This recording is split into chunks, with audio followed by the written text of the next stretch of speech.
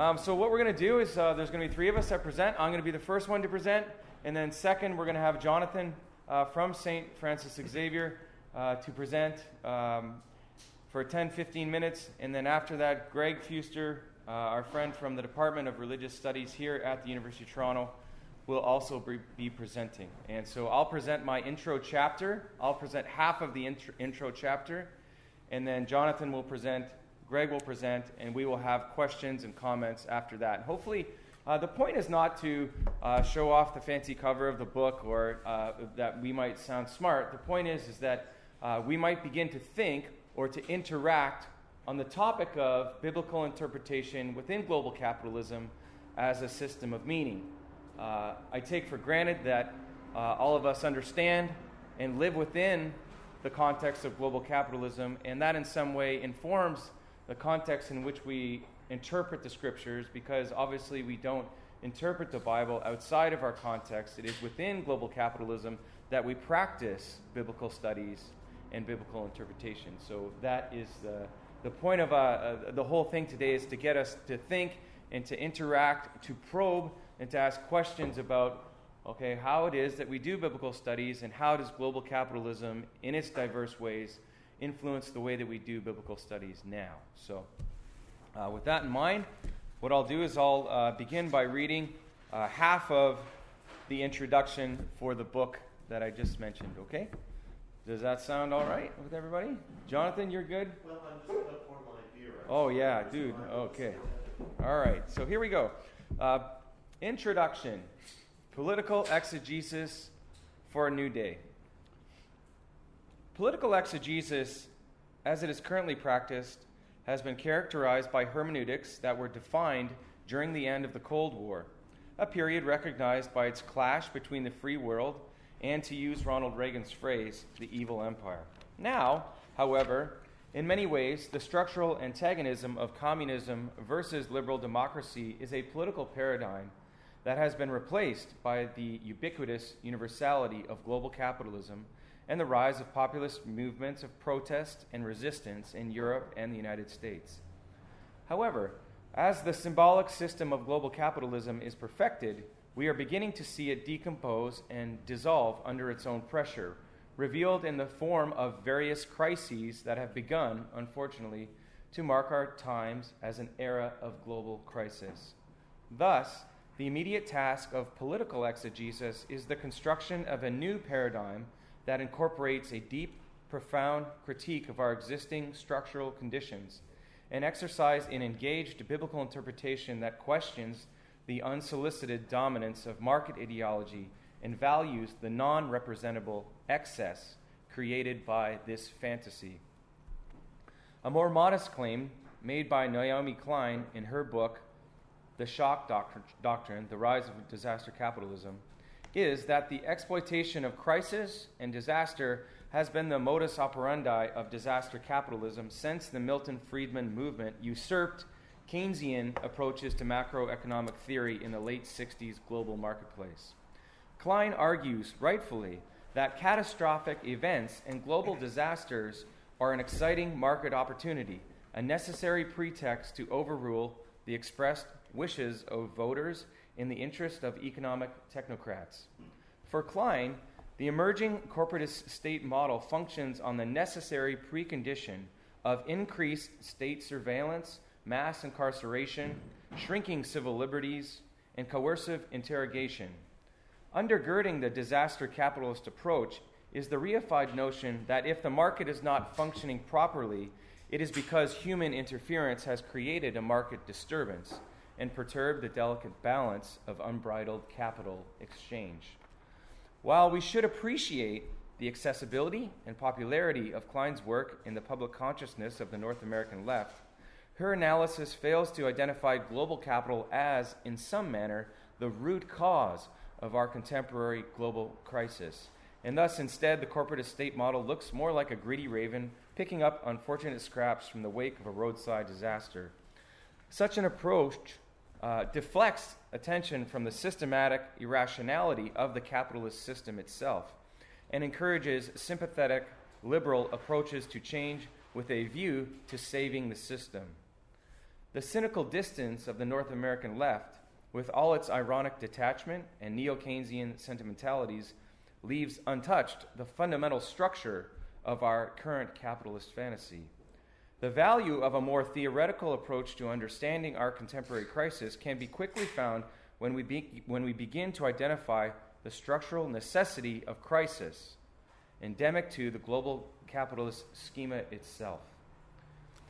It has become clear that the structural crisis of capitalism is a system geared not towards the maximization of material wealth in general or held in public commons, but towards the maximization of wealth in the socially antagonistic form of private profit, specifically in the hands of those who own the means of production, distribution, and capital exchange. Thus, in this present economic crisis, the poor and working classes have been instructed to maintain effective demand by plunging further and further into debt via credit expenditures, cheap loans, and subprime mortgages. Between the fourth quarter of 1981 and that of 2008, credit market debt in the United States mushroomed from 164% to 378% of total American GDP, while at roughly the same time, the average real income of the bottom 90% of American taxpayers declined by more than 7%. Global capital continues to prey on the crisis of poor and working peoples through more simple credit arrangements which reveal the structural imbalance necessary for capitalist control: predatory lending rates, increased rates for automobile and home insurance, rent-to-own furniture, and rollover loans through credit companies like Check to Cash, Fast Cash, or H&R Block. On a macroeconomic level, the structural condition of crisis continues to be noticed in the escalation of international debt and the growing reality of financial precarity worldwide. Through the expansion of the credit system, it is estimated that the United States owes in excess of $11 trillion to global finance conglomerates, while at the same time the U.S. government gladly took over the liabilities of the giant mortgage companies Fannie Mae and Freddie Mac to the tune of $5.4 trillion. Globally, the size of the real economy in which goods and services are produced is estimated at $48.1 trillion, while the size of the global financial economy adds up to more than $151 trillion. This means that the global financial economy, the speculative economy, has swollen to more than 3 times the size of the real economy, or actual money. Perhaps figures like this help to augment our definition of global capitalism as a fantasy that produces a non-recognizable excess, often in the form of what appear as contradictions to free market ideology: poverty, homelessness, and environmental destruction.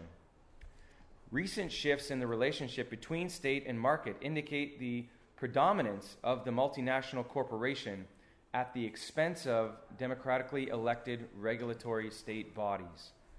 In their work entitled System in Crisis: The Dynamics of Free Market Capitalism, authors James Petrus and Henry Veltmeyer highlight the growing predominance of transnational corporations to usurp the power of the state in times of economic uncertainty.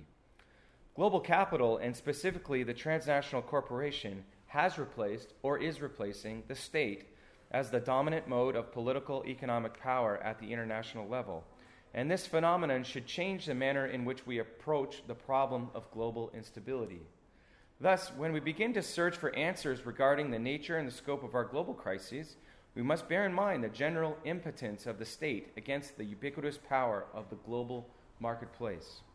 It is the structural crisis of global capital that has provided us with a consistent narrative of instability from which we interpret our world, a perpetual state of exception that perversely defines economic, social, and ecological instability as normal. In this new state of exception provided by global capital, the proper functioning of the law is thus unformulatable, as power exists outside of the scope of democratic control and legal order. The exception proves what has been there all along, that true sovereignty exists in the hands of those who control capital and define reality in times of an embedded crisis. That global capital defines reality as a constant state of exception means that the vast majority of people are deprived of any meaningful cognitive orientation and thus lack the means, administrative, democratic, or economic, by which to change their circumstances in any significant fashion. In recent theoretical engagements with the issue, what has become increasingly clear is that the incessant development of global capital relies on a constitutive imbalance within the system, that crisis, ecological, financial, social, are far from constrictions on the global market. Instead, they are the very impetus of its development. Slavoj Žižek notes that in global capitalism, the structural crisis of capital is contained within the system itself, and this internal contradiction compels capital to extended, permanent reproduction. According to Žižek, global capital is a ubiquitous cultural system that relies on structural crisis or failure as a necessary feature of its own existence, a pathological imbalance that requires crisis to animate the libidinal structure of consumptive desire. Žižek's notion is a useful one, for it identifies the structural necessity of global crisis, ecological, economic, or social, which unfortunately appear as atomized or isolated phenomena within the worldless constellation of global capital. This paradoxical feature of global capitalism is its ability to transform crisis into the source of its power. In these conditions, crisis is not an ancillary feature to the structure of commodity exchange, nor is it a strange coincidence and aberration. Rather, the normal state of global capital is the permanent revolutionizing of its own conditions of existence, evident in any number of rotating crises or disturbances imminent to the system. What does this mean for biblical interpretation? Global capitalism in many ways represents a new or novel ideological constellation, one that cannot be represented within the field of previous ideological constellations, one that requires a new lens of interpretive concerns. Within this ideological constellation, biblical interpretation does not remain immanent to itself, but is fashioned by the goals, expectations, concerns, and dialectical tensions established by global capital in its diverse forms. It would be remiss to call global capital a hermeneutical lens in a formal manner, as it lacks one single methodological principle. However, global capital now appears to function in what Michel Foucault might call an internal regime of power, which means that it serves, among other things, to organize biblical interpretation in terms of intelligibility and coherence to its ends. Within the discourse of biblical interpretation, it is specifically a question of what governs statements and the way in which they govern each other that constitutes a set of propositions that are methodologically or scientifically or even theologically credible. So it's capitalism that tells us what is credible in that sense. So to suggest that contemporary biblical interpretation is not impacted by the logic of global capitalism is akin to suggesting, for instance, that we could understand, let's say, Friedrich Schleiermacher apart from Romanticism, or that perhaps the Apostle Paul was not influenced by the goals or expectations of the Roman Empire itself. In order to appear as truthful biblical interpretation, as diverse as truthful biblical interpretation is, biblical studies is already linked in a circular manner with systems of power which produce and sustain the regulation, distribution, and operation of appropriate statements within global capital. This is not to suggest in a naive manner that global conglomerates purposely manipulate the proceedings of yearly society meetings or that senior scholars are paid off by dishonest publishers to write in favorable pro-capitalist terms. In this sense, the paranoid should understand, or they should recognize, that there is no global conspiracy. Instead, biblical studies proceeds within the context of global capital because it purposely avoids or simply cannot address ultimate questions of meaning.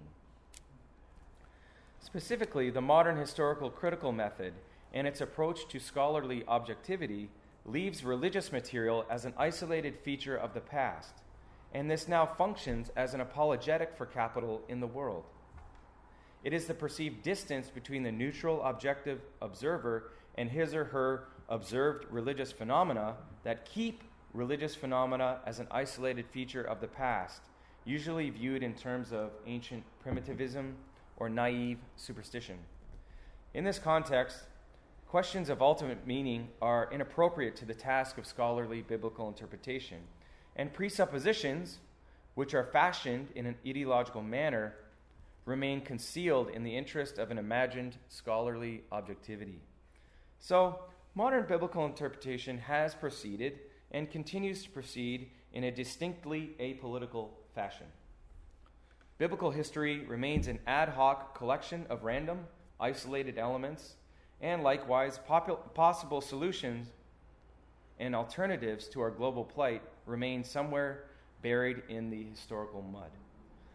Biblical scholarship of the modern ilk in general relies on a unitary conception of rationality, one which takes for granted that any attentive and honest observer, unblended and undistracted by the prejudices of prior commitments to belief, would report the same data, the same facts. It is the radical positivism of the Enlightenment period that has remained as a strange artifact or ode to modernity in biblical interpretation, an approach that establishes a functional relationship between an unbiased, neutral observer and religious or biblical data that can be demonstrated as observable fact. It is the avowedly unbiased approach of the modern biblical interpreter that sees scholarly objectivity as simply the world seen aright. And to a certain extent, these methodological assumptions still remain disguised, often as historical rigor. Within this scholarly world seen aright, the question of the impact of global capital on the practice of biblical interpretation is quite simply a question that cannot appropriately be asked. In this context, economic, environmental, or social crises cannot legitimately be included into the methodological assumptions of the modern critical historical approach, and therefore the practice of biblical interpretation continues to proceed as if global crises created by capital are unformulatable, an unrecognized, neglected element within the hermeneutical horizon of the interpreter.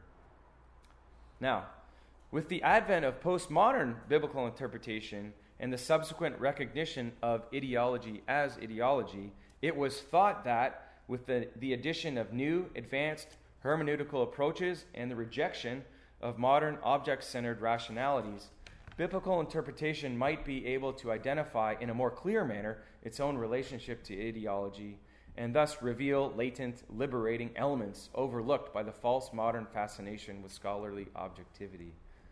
Guided by the notion that all interpretation was, in some sense, a false will to power, postmodern biblical interpretation was a rallying cry meant to establish a new relationship between the Bible and subaltern political approaches. In many ways, now, postmodern biblical interpretation remains within the confines of the pessimistic wisdom of a failed encounter, one that seeks to maintain a distance between the interpreter and the impossible fullness of an idea. In order to avoid the totalitarian consequences of a full attachment to an idea, the postmodern biblical interpretation has sought to consistently reassert difference as a feature of its existence, noted perhaps by the growing proliferation of alternative subsections at yearly academic conferences and scholarly gatherings. Right? Within this context, the exhausting proliferation of difference and the creation of nuanced scholarly identities occur in a manner that is consistent with the goals and expectations of global capital, developing a scholarly apparatus that cannot address fundamental questions of ultimate meaning. This confirms the insight of Alain Badiou, whose perspective into the dynamics of capital can be appropriately applied to the practice of postmodern biblical interpretation. I'll quote Badiou. Capital demands a permanent creation of subjective and territorial identities in order for its principle of movement to homogenize its space of actions.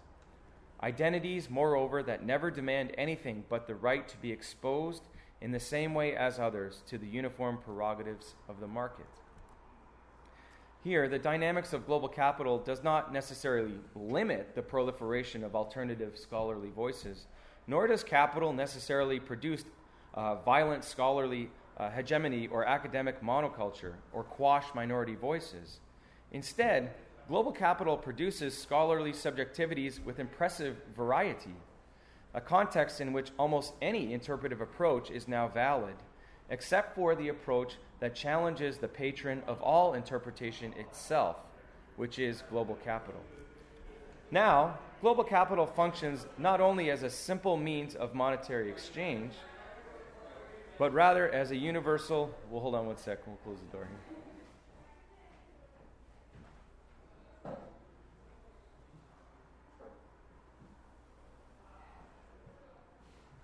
Thanks, guys. I'm almost done. Now, global capital functions not only as a simple means of monetary exchange, but rather as a universal system of meaning, one that affects the very fibers of ourselves, and thus fashions the goals, expectations, insights, and practices of scholarly interpretation. Due to the manner in which global capital proceeds as a universal system of meaning, there is no nook or cranny within biblical interpretation that remains immanent to itself. Recognizing global capital as a universal system of meaning in a formal manner does not negate its impact within the practice of biblical scholarship, nor does raising global capital to the level of hermeneutical awareness change the cold fact that capital is already, and I'll quote Paul here, in all and through all. Right? In many ways, this is a perverse yet stimulating turn in biblical scholarship itself. All of a sudden, the old fault lines of liberal Protestant interpretation versus conservative evangelical interpretation are quite simply irrelevant. All exist within the same machinery and apparatus. Likewise, biblical interpretation that previously sought to fashion an authentic account of one's relationship to the state, and here I'm thinking of popular, so-and-so versus empire, right? That type of thing, that genre. They should begin to revise this relationship given the irrelevance of the state within the horizon of global capital. The ubiquity of global capital has established new fault lines that demand new models of interpretation, ones that include the contradiction and crises that capital creates, in order to address and provide meaning to those of us who suffer under these various rotating crises. Last paragraph. The goal of this volume is not to provide voice to a particular shade of difference. We are demanding more than just another voice to add to the mix. Nor should we fall into the trap of finding capital everywhere in the past, thus reifying the concept of capital in an anachronistic manner, as if it were always there. This volume represents a robust attempt to include capital and the rotating crises within which the interpreter, we, exist, formally into the field of biblical interpretation, so that biblical interpretation may become meaningful within the precarious context of global crisis. It may have been a simpler task to organize the volume around specific issues of crisis, a volume for ecology, a volume for debt, a volume for this or that other aspect of crisis, but we thought that these issues in isolation would not highlight the universal manner in which global capital now proceeds. That's why we've included them all together in this volume. Organizing discussions of various crises together perhaps helps us to see these crises as a whole and not as unrelated or isolated phenomena. I'll end there. Okay, so one of the presenters in the book is our friend Jonathan Bernier. He teaches now. Are you assistant professor there now, or? Yeah. Great, yeah, at St. Francis Xavier University. Jonathan is a member of CSBS and is a friend to many of us. He is a recent graduate of McMaster University, has just put out recently a book on the Gospel of John. And is your other book on its way now, or? It should be out next year. Okay. What's the title of that one? What is the title of that one? It's gone through multiple revisions. Okay. But it's on Lonergan, Ben Meyer, and Historical Jesus. Yeah. See, Jonathan's doing something very interesting. He's taking Lonergan and Ben Meyer and applying it to biblical interpretation, and is one of the first people to do that. So, very interesting stuff. So take it away, Jonathan. All right. Thank you, Bruce. So, can you hear me fine? Or? Yeah, that's fine. Yep. Excellent. So, as Bruce indicated, originally the idea of this volume was, I can't remember, did I come up with the original or was you were talking? I can't remember, but we came up with the idea. I got busy, I finished up my dissertation at the time, so Bruce ran it. So thank you, Bruce, for bringing this to completion. My contribution to the volume is a chapter on Acts, the Solomon's Portico, where it talks about how the Christians fall in Solomon's Portico, or the church comes as they were there. And I actually came up with the term occupying Solomon's Portico the summer before the Occupy movement began. And it was something I was thinking, maybe down the road I'll come back to it. And then of course all of a sudden Occupy became, the new jargon. And so I thought, okay, I'll sort of not occupying Solomon's Portico to occupy Solomon's Portico. And that became the basis for this paper. And originally the conception was this, it was going to be purely a historical question of what was going on 2,000 years ago in Solomon's Portico. But then when all this language of occupying came up, it made sense to begin to make connection between that past political context and the current one. So that's where I go with that. I drew largely upon Badu, who was mentioned in the first in your introduction there, to begin to think about what's going on there in terms of a broader political theory. Because that allows us to be thinking about how the phenomena today might be connected to phenomena or related to the phenomena of 2,000 years ago. And where I would just go to say that, all those that have these sort of contradictions and crises going on. That's a basic Marxist concept. And Badu was brought upon that in terms of global capitalism. The same thing was going on in terms of the ancient system in which the Roman Empire functioned. So, there's a really structural parallels that I'm talking about. In the chapter, I don't necessarily draw those things out, those parallels as full. I focus more on the context as presented by. But that is sort of broader theoretical paradigm or background which I'm working. So a lot of the issues that you're dealing with there are, I think, implicit in the Roman context, issue of irrationality, fundamentally irrational system, trying to rationalize itself. I draw upon Badu for that. I could have gone with all sorts of different Weber, etc. I could have worked with. But I went with Badu because he is one of the major theorists of the contemporary context. And that's basically what I draw together. So I think that's really what I wanted to say. I don't know if you have questions for me, Bruce. I wouldn't be able to be here for your actual question and answer. So I thought I would leave time open now.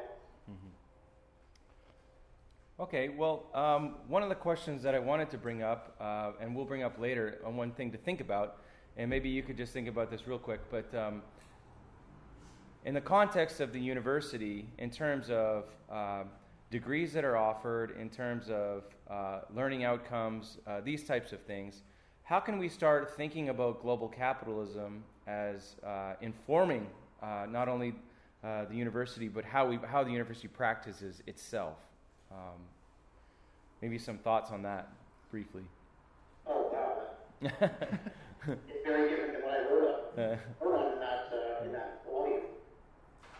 So how can the realities of our awareness of the realities of global capitalism play into our pedagogy? Is that where? Yeah. That? Yeah.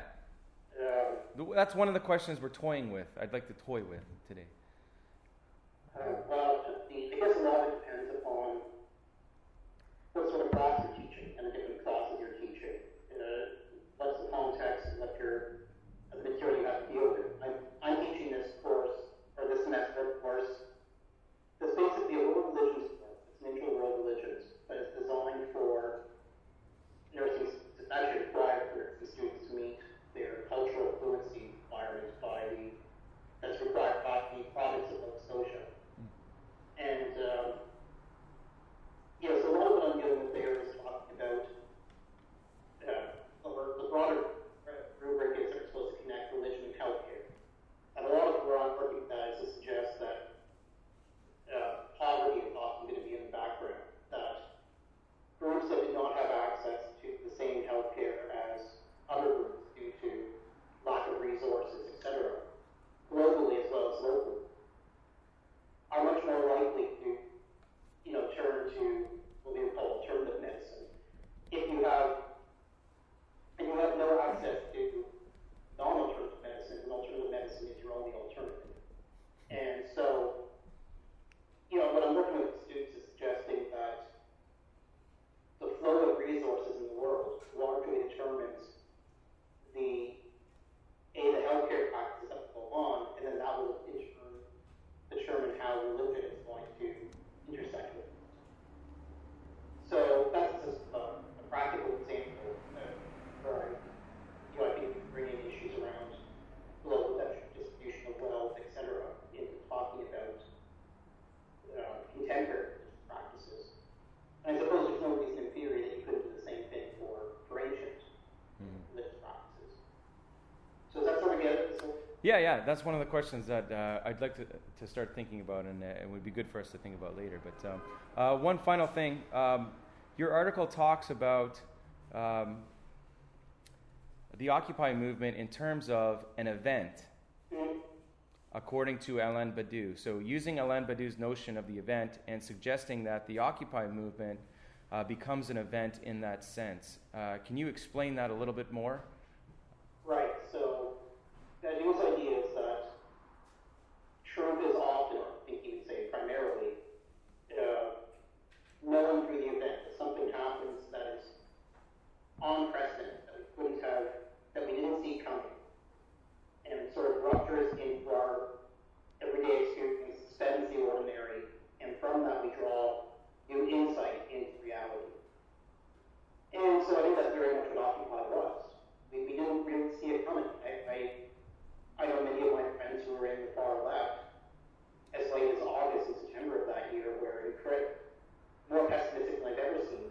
And then by October, November, suddenly we're more energized than I've ever seen. This sort of change that very really saw the extent of it in terms of the discourse.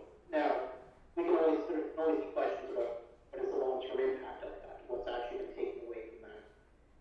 And probably we don't know that probably from decades more removed, and we have a sense of, we're only now getting a sense of what did the revolt of May 1968, it'll probably be there 40, 50 years before we sense of what Occupy meant. But really the idea of Congress volume originally was that Occupy, and I understand through the development process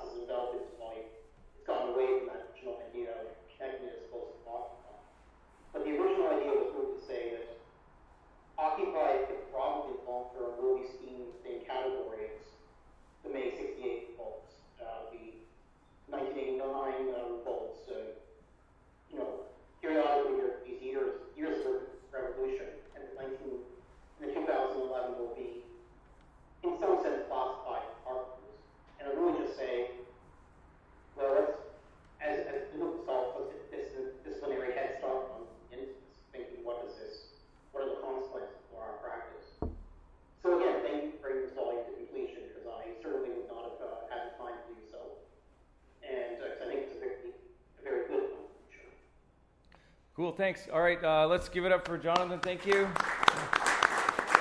Remember, this is Jonathan Bernier. The other Jonathan Bernier plays goalie for the Leafs, but this one's better. He's got a book called The Aposynagogues and the Gospel of John. Very interesting read. It applies Lonergan's method to biblical interpretation. And thanks again for joining us, John. Thank you for having me. Take care. And apologies, I have to leave. So. That's okay. You have a life. We don't. Okay. And a job. Okay. Bye. Bye. That's so awkward. Man. Yeah. So Jonathan got a job actually out at St. FX, and another one of our own, Ronald Charles, also got a job out there, a recent graduate of the University of Toronto and the Toronto School of Theology, just started working out there. So maybe we can all get jobs out there and it'd be great. Okay. All right.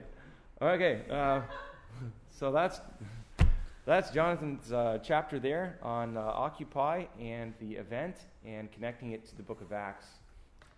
And really neat relationship he draws out between the book of Acts and the Occupy movement. So next we have, this is one of my best buddies, Greg Fuster. We used to live together in Hamilton. I know all his dirty secrets, and he knows mine. So we've called a truce. And he'll now be presenting. Greg wrote an excellent article on Joseph's dream in Genesis 37 and the practice of farming, and particularly macro farming in Monsanto. So maybe you can read the actual title because I just botched it. Sure. Just to be clear, Jonathan actually lived with us for a time too. So That's good. Roommate reuniting. Yeah. Okay, so the title of my chapter is called Food, Power, and Ecological Hermeneutics, reading Joseph with Monsanto. This was a bit of an interesting project for me because I'm not a Hebrew Bible scholar by trade. I do stuff with Paul and books for the most part. But Bruce invited me to contribute to this and specifically directed me towards this Joseph's dream. And I had already been very interested in the discipline of ecological hermeneutics because it had intersected with some of my previous research interests, namely Romans chapter 8, which is Paul's discussion of creation has been a sort of a central text for that discourse. And so, Bruce asked me to contribute, and I worked towards that. While I was writing this chapter, I was also an employee at Costco Wholesale. So that actually provided me with a pretty interesting sort of critical insight into this question, as over the course of my 2-year tenure there, I witnessed a radical growth in the amount of products that were both gluten-free and organic. So that was a really interesting shift that happened there, and just gave me a little bit of insight into food production and dissemination. So there were a couple of things that I was trying to do with this chapter. I was interested in looking at how the practice of ecological hermeneutics pairs with general sort of ecological sentiments and strategies that people, especially Christians, use to try and deal with the ecological crisis. Something that I had noticed in previous experiences and with more reading was that a lot of these texts tend towards either sort of reformational readings, and so trying to reform the biblical text, recognizing that Western Christianity has done a lot to damage our environment. How can we reread the Bible differently and see how the Bible is actually pro-creation? And tied with that is... Sorry. Anyways, after this, we're having an Oktoberfest party, and this is the Oktoberfest music. I'm not a weirdo, okay? So keep going. Okay. That's the music we're going to play after we're done. So thanks for interrupting. And so tied with that is also these sort of romantic readings, like let's get back to our roots. Let's try to get back to traditional farming practices, or see what the lovely Bible from antiquity can kind of teach us. And I noticed that in a lot of, in a predominance of these reading strategies, that there's just an overall forgetfulness of global capitalism and the way that the capitalist industry contributes to the way that we relate to the environment.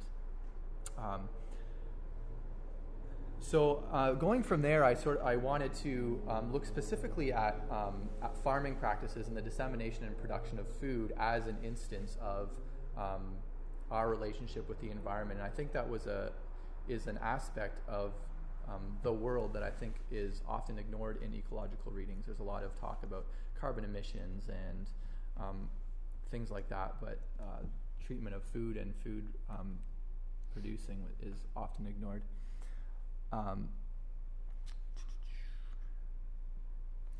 The next thing that I wanted to do was think about how this strategy of rereading actually parallels sort of the free market.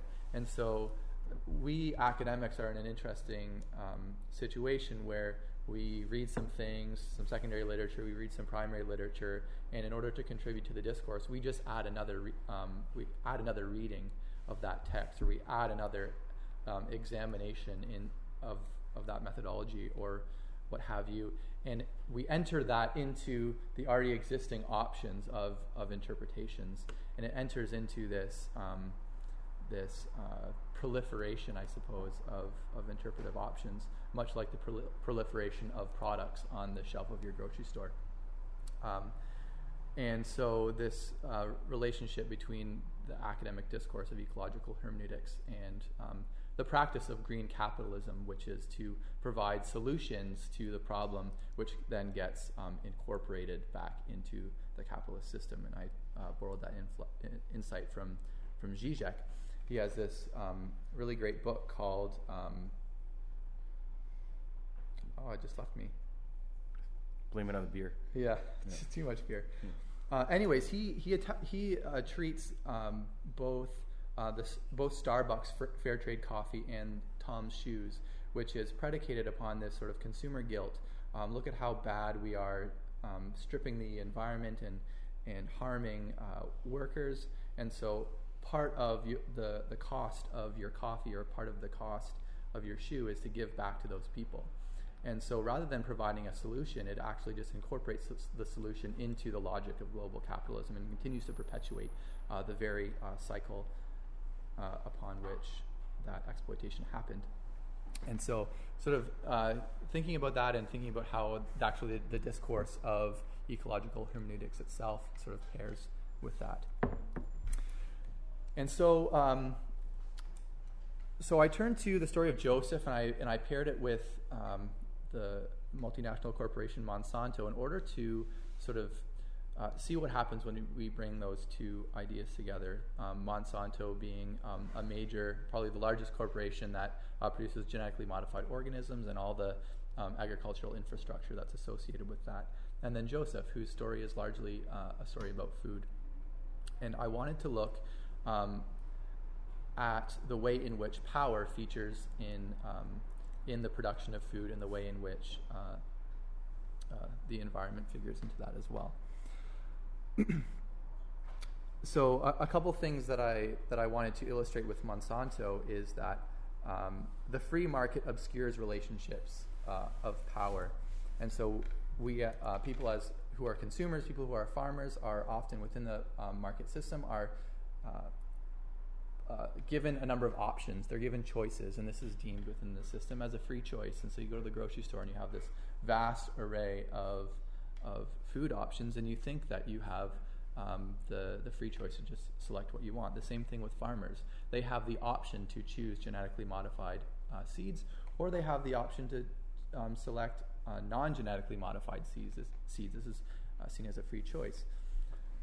What happens here is that dynamics of power are masked, and that they don't realize that those of us who work in the grocery store have selected what options are going to be put on the shelves. We have positioned the food on the shelf, and in the aisle to appeal to certain consumer desires, and actually removing that choice from you.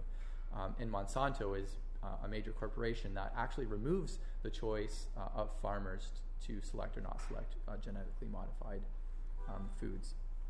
So power is an important feature of that. The other thing that I wanted to address within the discourse of ecological hermeneutics, besides its sort of inability to critique these dominant systems, is that it seems to me that in a lot of ecological hermeneutical discourse, there is a posturing of the hermeneut as a scientist. And so they position themselves as someone who's an expert on climate, and they're an expert on the economy and all the bad things that are happening, the effects of greenhouse gases. And I think it is exactly that, a whole lot of posturing, as though we can get to the truth of who Monsanto is or what these corporations are actually doing to our environment. But what I think is important within that is that we still forget the dynamics of power that go into that, and the way in which the getting to the truth is actually caught up in discourses. And so I spent a fair amount of time actually treating a couple incidents where Monsanto has dealt with. So there's some examples of something called BT cotton, which is grown in India, and there's a polarizing discourse that goes on between people who say that the Monsanto seeds are faulty and that it's resulting in farmer suicides in India, and Monsanto is saying, no, they're just not using the seeds right. It's propagating an existing cultural practice, things like that. And it's very, very difficult to get to the truth. What is Monsanto actually doing? And I think it's actually, my argument is that it's actually this polarizing discourse, the argument between the powerful Monsanto Corporation and the conspiracy theorists, so-called conspiracy theorists, that actually mask the uneven power dynamics and the exploitation that's going on. And so it's precisely the power dynamics that create this sort of like confusing discourse that is part of the problem, not necessarily the truth of how bad Monsanto totally is. And so I turn to the story of Joseph, not as a means of just gaining some wisdom from the Bible and saying how we can defeat Monsanto. Neither is it an opportunity to look to Monsanto and get a methodological apparatus that we can now plunk onto the Joseph story and glean some insight. But see what happens when we bring these together and try to read the Joseph story a little bit differently, paying attention to some power dynamics that are present in the story in light of Monsanto, and maybe gaining some insight then to how this reflects back upon Monsanto and participating in that dialectic. So a couple of things that I noticed about the Joseph story is the predominance of food and its relationship to crisis. And so this is building upon some insights by Naomi Klein, but also some of the comments that Bruce made that crisis is actually a feature of this system. And so food participates to create crisis, and it also participates in the overcoming of crisis. And so Joseph has this dream where all the sheaves bow down to his, and this is part of the reason that his brothers throw him into the well, which takes him then to Pilate's house, or Potiphar's house, pardon me. Pilate. He's everywhere. Yeah. So it takes him to Potiphar's house, and he goes to jail, and then he is confronted with the baker and the cupbearer. And again, these are dreams about food, and Joseph is able to capitalize on these. Pun intended? I don't know. And able to raise his position. Then there's a crisis where Pharaoh has these dreams, and the cows come out and they eat the other cows, and the corn ears come, they eat the bad corn ears, and David, I don't know anybody. What am I doing here? Do I even know the Bible? Yeah. What a hack, eh? See what the department produces things. Yeah, so Joseph is in the court, and he's able to interpret the dream that these other wise people, not so wise, I guess, he's able to tell Pharaoh, this is what's going to happen. There's going to be a food shortage in this land. And what this crisis enables is Joseph to actually capitalize on this situation. He's actually able to use the difficult situation that Pharaoh's in to raise his own position in the court. And so food and the production of food and the dissemination of food ends up being this important feature. So what this allowed me to identify is that on one hand, Monsanto provides a foil for romanticized readings of Joseph. And so a lot of traditional readings of the Joseph story is that here is a man blessed by God. He is given all this wise insight, and he's able to rise and save his people. But what Monsanto reminds us is the power dynamics that are involved in this kind of progress, and that Joseph is actually fairly manipulative and is pretty awful to the Egyptian people in the way that he uses control of food. And so that was an interesting feature there. On the other hand, the Joseph story kind of teaches us a little bit about how crisis can harm people who are disenfranchised. And I'm going to take this opportunity just to read my conclusion, and that will end my little section here. So in this chapter, I've tried to think about the ancient story of Joseph together with the contemporary story of Monsanto as an exercise in ecological hermeneutics. I'm interested in a number of insights evoked by the exercise. First, the relationship between food and power is ubiquitous, if not exceedingly complex.